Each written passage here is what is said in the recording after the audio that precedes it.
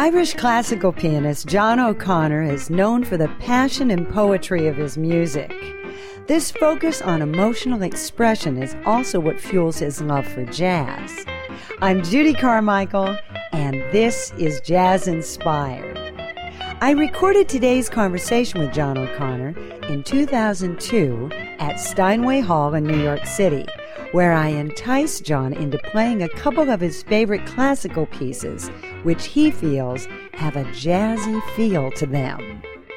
I think every single classical musician who sees, great jazz piano players sit there and sort of say, how do they do that? And why can't I do that? And that sort of thing. I mean, I also think there's some sort of snob value put on classical music, which those of us who succeed in classical music think is a load of rubbish, to be quite honest. And because, like when I was a kid, my piano teacher told me I shouldn't play by ear, it was bad for me.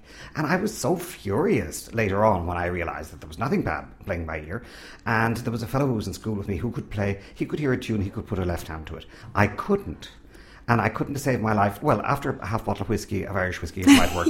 But that's different. That's when you're sort of, I don't worry about it all the time. But generally speaking, he just told me it was very bad for me and I shouldn't do it, which I thought was ridiculous. So when I was a student in Vienna, there were quite a few other penniless students like myself studying classical music in Vienna who used to go and play in bars at night, who made a fortune. And had to work one bar a night just playing sort of bluesy piano music or background piano music of any sort. I had to teach these disgusting kids who were children of parents who couldn't care less, who paid me very badly, and I used to have to do that 2 afternoons a week just to keep food in my belly, which was not as expanded as it is now.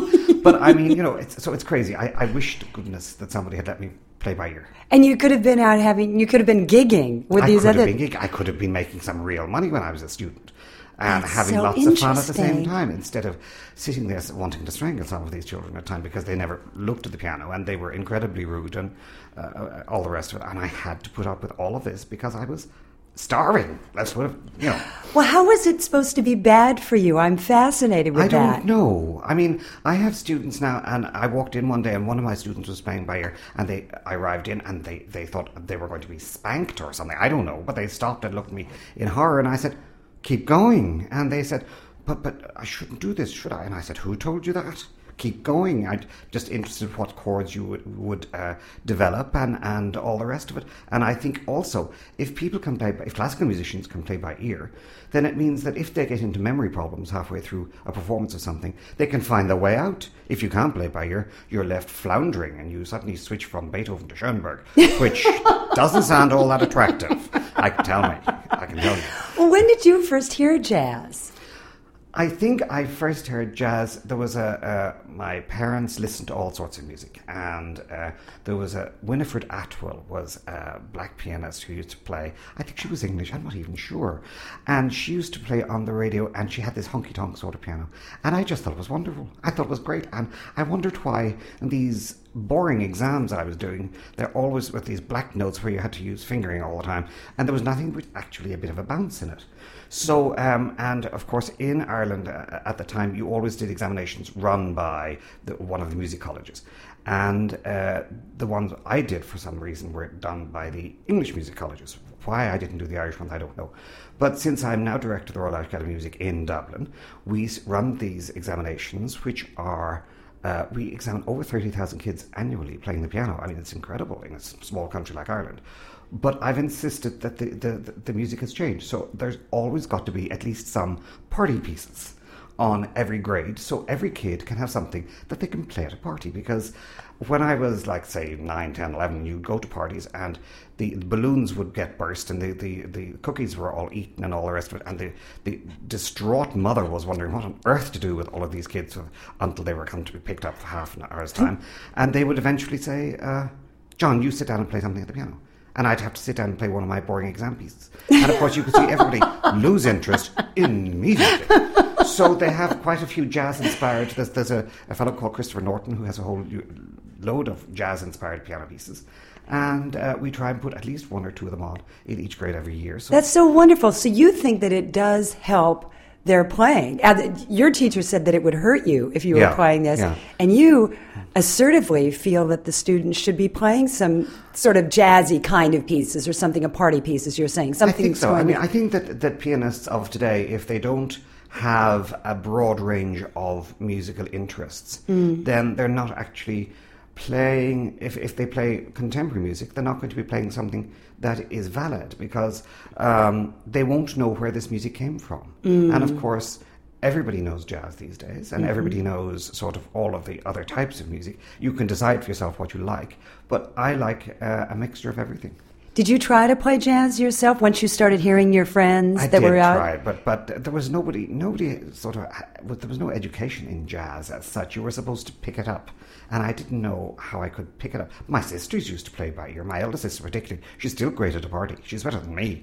But you strike me as a man who's pretty good at a party, John. Yes, but I'm sort of better at pouring the drinks than playing the piano. I like that. Well, what about composers that are jazz-inspired, classical composers? Well, of course, once jazz hit classical music, everybody got interested. I mean, even from Debussy, as far back as Debussy, when did he write the Children's Corner Suite? I think it was the late 1890s. And he wrote the Gollywog's Cakewalk, which I think is one of the great sort of jazz pieces. And it's also easy enough that lots of pianists can have a go at it. Ba-dum, ba-bum, bum, ba-dum, ba-ba. And he was having fun. I mean, he did manage to put in one little bit in the middle of it, which is the Tristan theme from Wagner's Tristan and Isolde. But so he was trying to mix everything at the same time.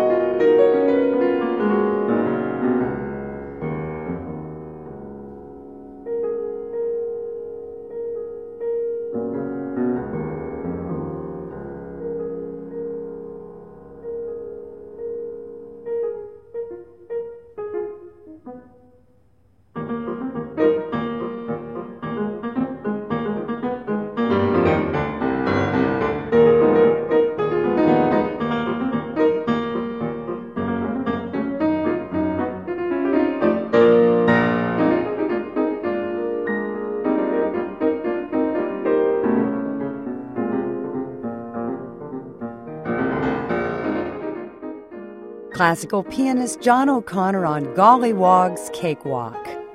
I'm Judy Carmichael, and this is Jazz Inspired. I spoke to John about his love for Beethoven. Well, they always say that Beethoven swung. Yeah. I think he does, especially when you play it. Well, I mean, for instance, this variation in the last movement of Opus 111, which is called Somebody Once Said to Me, I love that jazzy bit. And I just never thought of it as being jazzy before. But when you think about it, the third variation is absolutely jazzy. I mean, it's got this wonderful dotted rhythm, and then there's all of these accents in places you don't expect it, just to shake people out of themselves. And then there's the extraordinary syncopations that he puts in as well. Bam, bam, ba, bam, ba. You know, and it's wonderful. It's so away from the sort of the formalised Mozart Haydn that you would get earlier on. This is Beethoven's last piano sonata, and you know, who knows if he lived another 10 years, what else he might have produced. It feels almost like a Charleston kind of thing. Yeah, the way... absolutely. And I mean, I don't know how exactly, I mean, you would be the one who would be able to sort of say where it developed from or developed into it. You have more knowledge than that about me, but I just think it's so attractive. It's just great piano music, and it comes from one of the most stately themes that he ever produced, and then he breaks into this. It's like he's going crazy. I mean, people keep saying to me, what is it about Beethoven you like? And I said, because he was such a complex character. I mean, if he was just, I sometimes give a lecture on Beethoven and his sense of humour, and people say, Beethoven's sense of humour, because they have this picture of him, or this drawing that was taken in 1817, and he's going around with a face like that, you know, glowering at everybody, and sort of that he was going to just kill everybody if they even said anything nasty to him. But of course, when he was younger, he had a great sense of humour, and he had lots of humour in his music too. And to say that he was just a dour, a sort of very, very serious all the time sort of person, would mean that his music wouldn't have this breadth of experience and personality and all the rest of it that you can hear from somebody that's complex.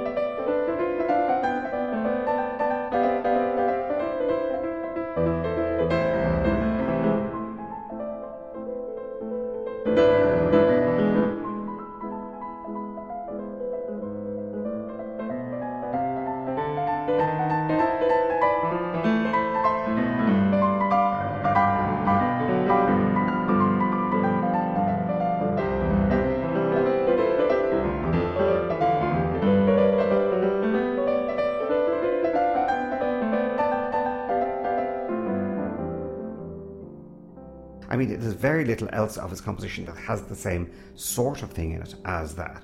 But of course, things don't come from nowhere. It's all an amalgam of somebody sort of builds up one side of music, and that's how it comes out. So I mean, from it wasn't very much used in the Romantic era. This sort of what Beethoven had started, but then okay, the American music, because I mean people say jazz is American music, and everybody started using jazz. I mean Stravinsky and all the rest of it, and then there was this wonderful what you call him, a Czech composer, Erwin Schulhoff, who just went crazy about jazz, and he wrote lots of jazz suites for classical piano. And what years was he writing these pieces? He was. Unfortunately, he was Jewish, and so he was killed in one of the concentration camps during the Second World War. I think he died in 1943 or something like this. But he was just crazy about jazz, and he has, these something written, a partita, and I'm sure people thought it was going to be like a partita by Bach, and all of a sudden all these jazz rhythms come out. And this wonderful piece which he entitled Tempo di Fox alla Hawaii. And, it's great fun. Just the title is great. Absolutely. Could you play that? I'd love it if you play that for us. I'll play a little bit for you. All right, great.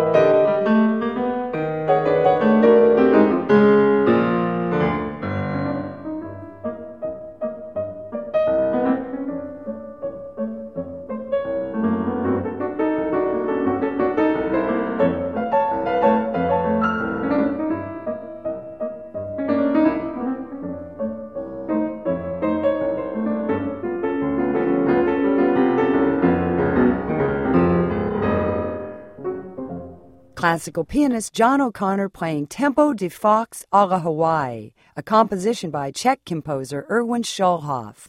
Well, isn't it true that people would, in that day, in Beethoven's day, would applaud after a movement, after like the first movement thing? Absolutely. So it was much more interactive, like a jazz concert. Completely. And I mean, if they liked it sometimes the performers would have to actually replay that actual movement again.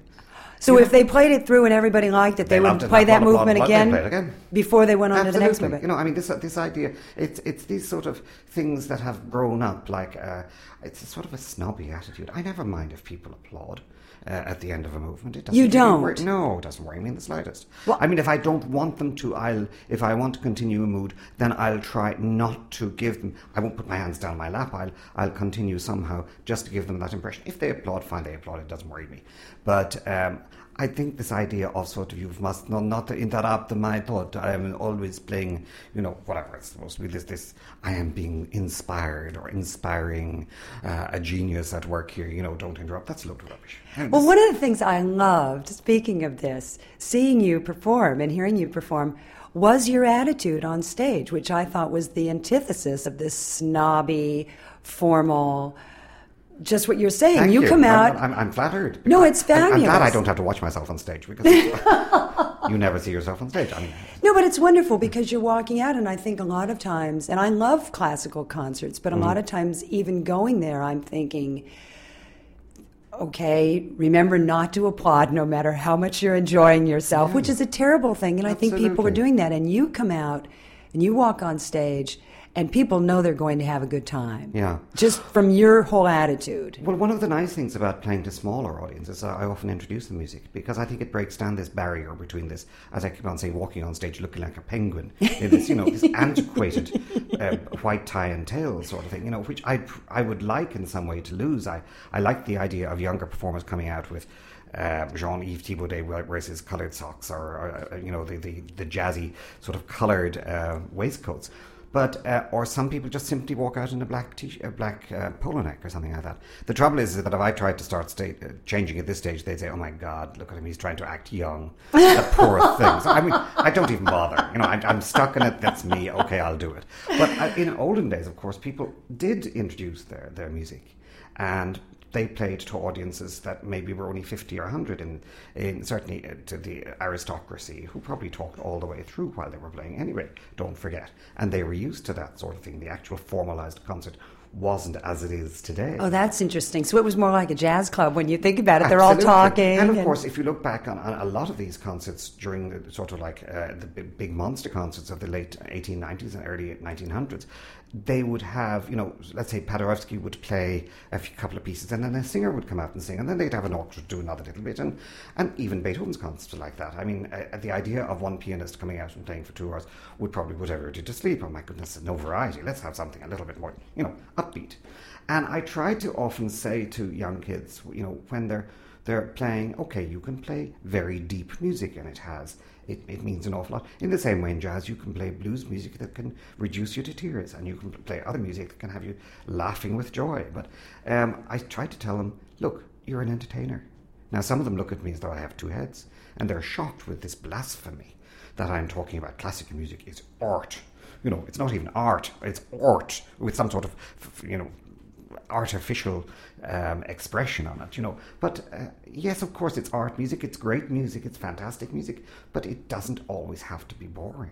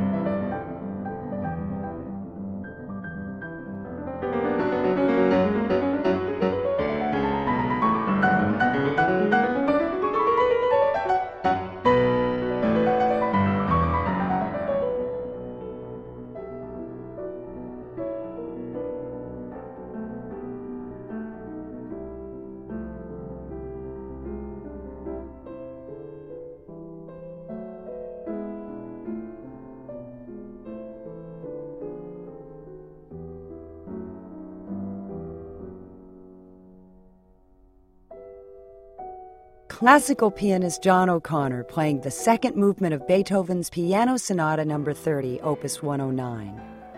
I'm Judy Carmichael, and this is Jazz Inspired. I talked with John about the entertainment aspect of performing classical music. It's a balance of also how you build up a concert. That you have to gauge your audience in advance. Is this the audience you can play this piece in, or is this an audience you can play this piece? I mean, there are some pieces. There's a wonderful piece by Beethoven that takes 55 minutes, the Diabelli Variations, which I absolutely adore playing. But it's not for every audience because they'd stand up and leave, right? Halfway through.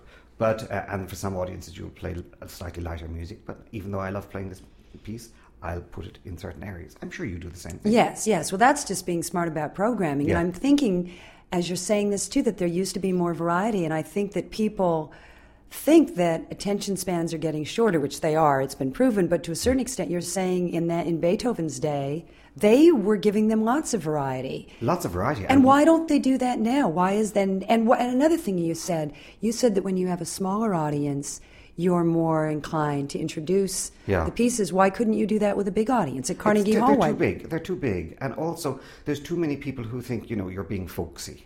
Really? And they will look down their nose at you. Yes, so you don't want to alienate people in a certain way. Also, I mean, in a way, I prefer to play to an audience of 50 people in a drawing. The way music started out, I mean, it was salon music because it was in a salon. Holding hands at midnight, 'neath a starry sky. Well, it's nice work if you can get it, and you can get it if you try. Strolling with the one guy, sighing side to side. Well, it's nice work if you can get it, and you can get it if you try. Just imagine someone waiting at the cottage door, where two hearts become one, who could ask for anything more. Loving one who loves you, and then taking that vow. Well, it's nice work if you can get it, and you can get it if you try. Just imagine someone waiting at the cottage door, where two hearts become one, who could ask for more? Loving one who loves you, and then taking that vow. Well, it's nice work if you can get it, and if you get it, won't you tell me how?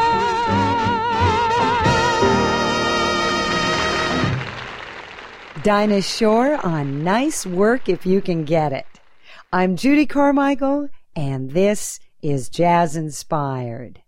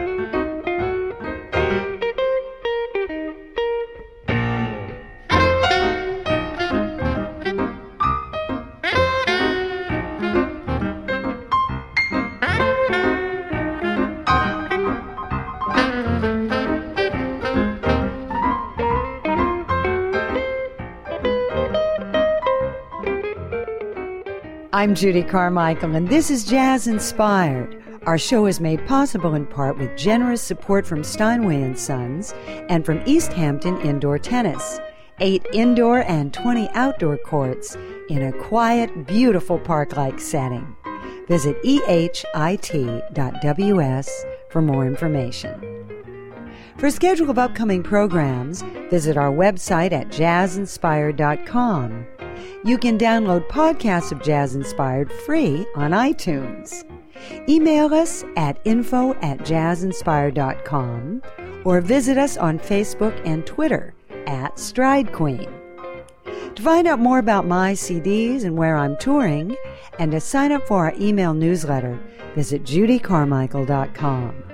My guest is classical pianist John O'Connor. Dave Brubeck was always a hero of mine from when I was very young and I heard Take 5 for the first time. And when he also recorded for Telarc, where I do my classical recording for. So I met him at a wedding a couple of years ago, and it was just a great thrill to meet somebody like that. And then you, I mean, where do you go from there? I mean, I don't know.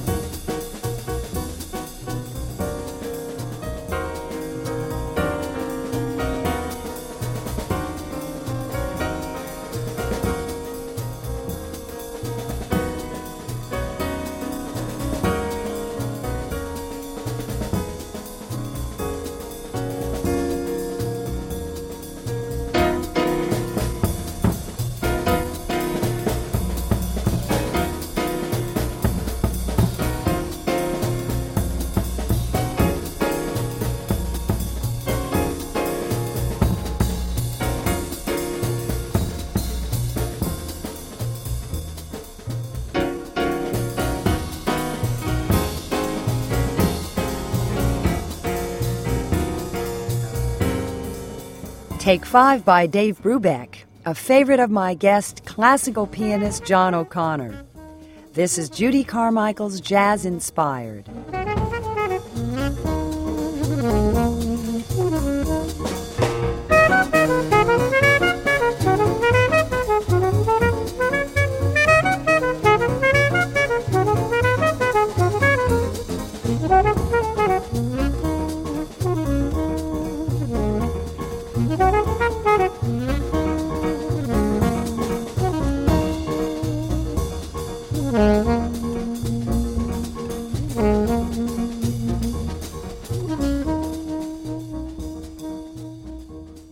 is people always talk about the differences with classical and jazz in terms of the rhythm and the improvisation and learning by ear.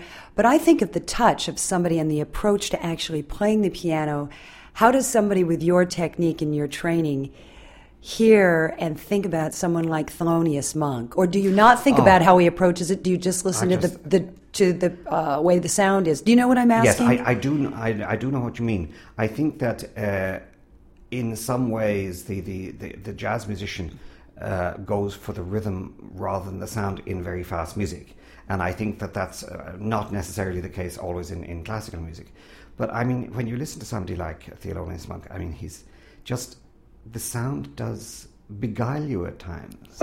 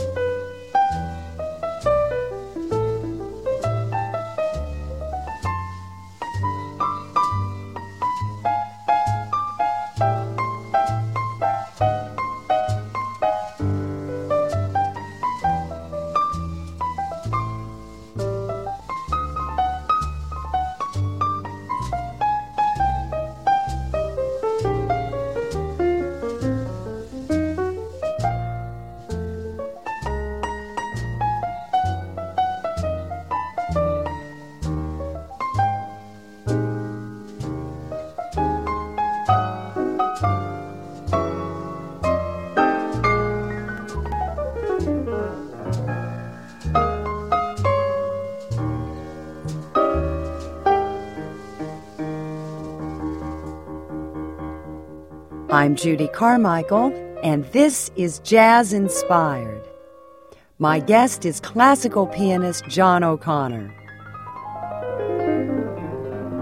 That's why I loved when I heard you the first time. I thought you can switch so easily from whipping an audience up into just the most tremendous excitement to suddenly making them want to sit back, put their feet up, and lie back. Thank you. No, it's wonderful. Thank you. And I think that's great. And that's what I think is wonderful about sort of getting a chance to meeting other sorts of musicians, because to many people there's a barrier between classical music and jazz, but not to the musicians themselves. Exactly. Yeah, exactly. And I have to tell you something that was very funny that breaks a lot of preconceived notions. You and I, for our audience to know what we're talking about, we were on the QE2 together, alternating on the same stage. One night you would play, one night I would play. Yes. But when we met, I was practicing during your practice time, and I laugh about this and have told people this story, that I had skipped breakfast to get to come in and practice. I was so serious. I had to get my practice in. You came late. Yes. Because, of course, you hadn't skipped breakfast. And I said, well, you're the big classical player.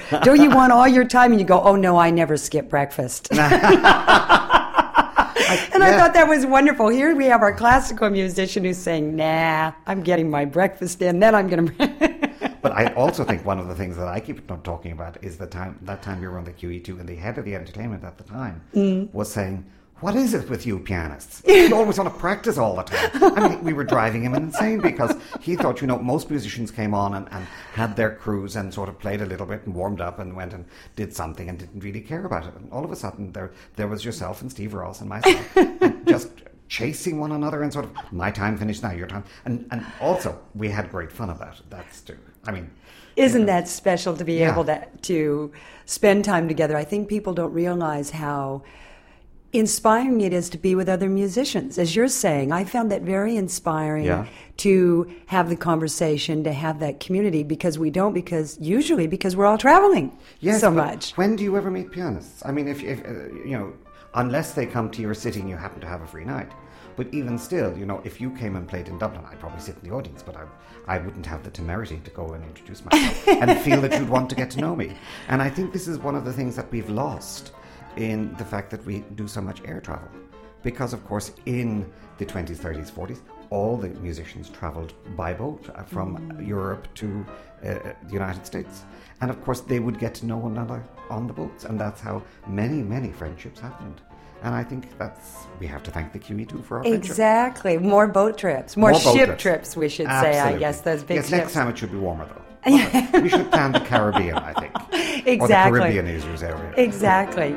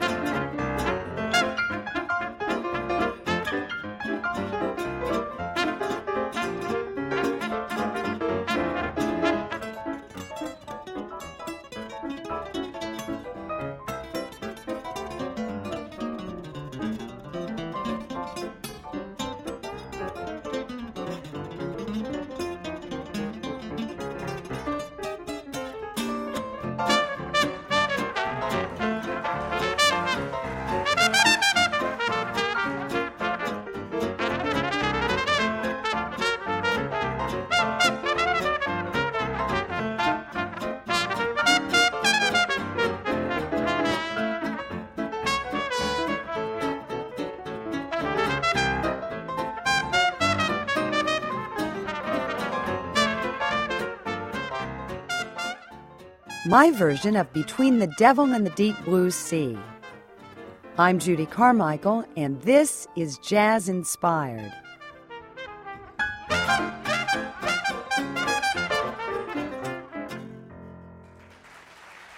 My guest, classical pianist John O'Connor, discussed the improvisational aspect of early classical music.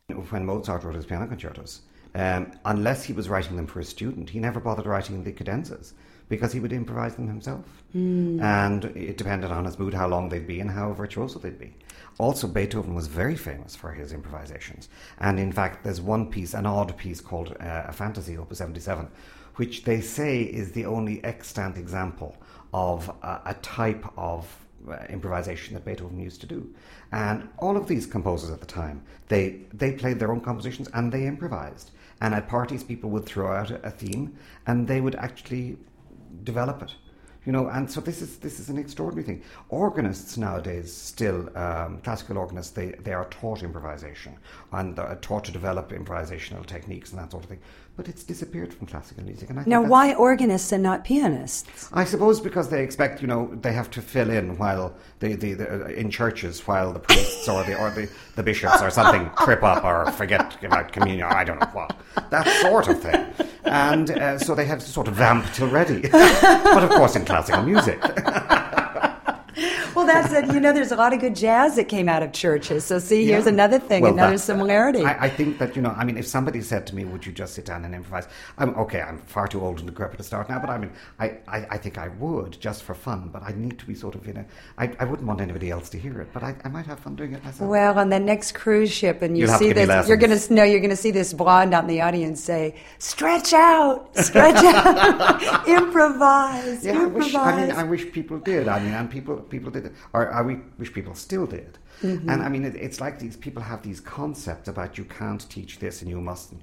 You know, I mean, we've discovered recently that I think Ireland is the only country in Western Europe that doesn't have a degree in jazz performance now, which we're trying desperately to bring in, and so that people would be allowed to develop their knowledge of all the other great jazz musicians, and at the same time, you know, develop their improvisational skills.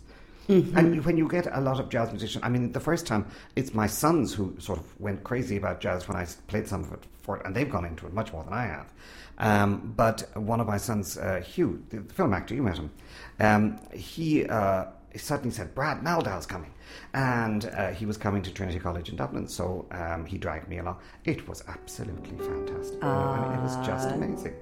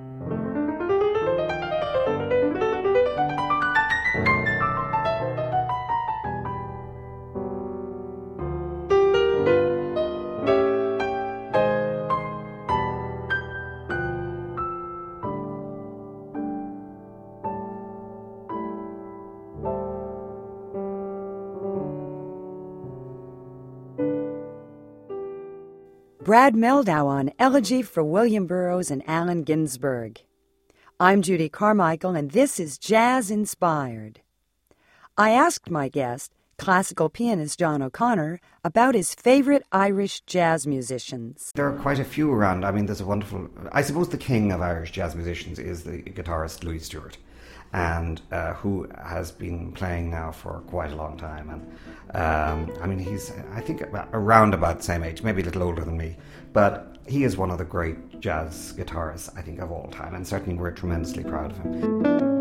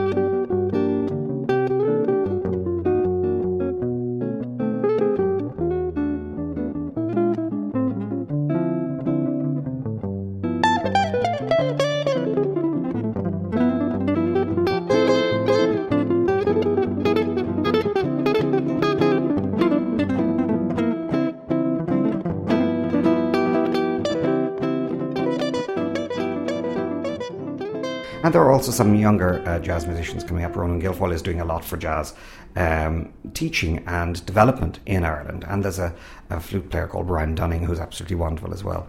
It's developing, and it's still possible to go in and sit down in an evening into a pub and there'll be just a group of players just jamming away and having a wonderful time, in the same way that you go to a different pub and they're doing traditional music. And I think that's great. Which is wonderful. Yeah. And all these things feeding each other. It's fabulous. Absolutely. Somewhere there's music, how faint the tune. Somewhere there's heaven, how high the moon. There is no love when love is far away too, till it comes true that you love me as I love you. Somewhere there's heaven, it's where you are. Somewhere there's music, how near, how far. The darkest night would shine if you would come to me soon. Until you will, I steal my heart. High the moon.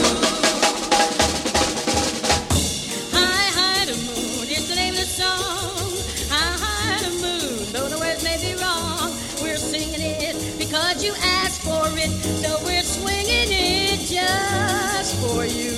How high the moon does it touch the stars? How high the moon does it reach up to Mars? Though the words may be wrong to the song, we're asking a high. Well, another person I have to mention, I was just down recently playing at the Kennedy Center, and I took a day off, and I tried, when I go to Washington, D.C., I try to do a different museum every time I'm down there. And I went to the Museum of American History because I'm fascinated, particularly this period, and, you know, I admire it tremendously. But they had a special thing on Ella Fitzgerald, and just to hear her, improvising all of this, what do you call it? Scat singing? Scat singing. I mean, it's just amazing. She was there with Oscar Peterson, and she was there with Duke Ellington. It's just incredible to see this on stage and improvising just like that on television. I think that's great. I mean, that's the sort of thing that gives you a tremendous thrill. I almost had to drag myself away from there because I had to go and have my sleep before I performed at night. But I really would quite happily have sat down and stayed watching for 2 or 3 hours.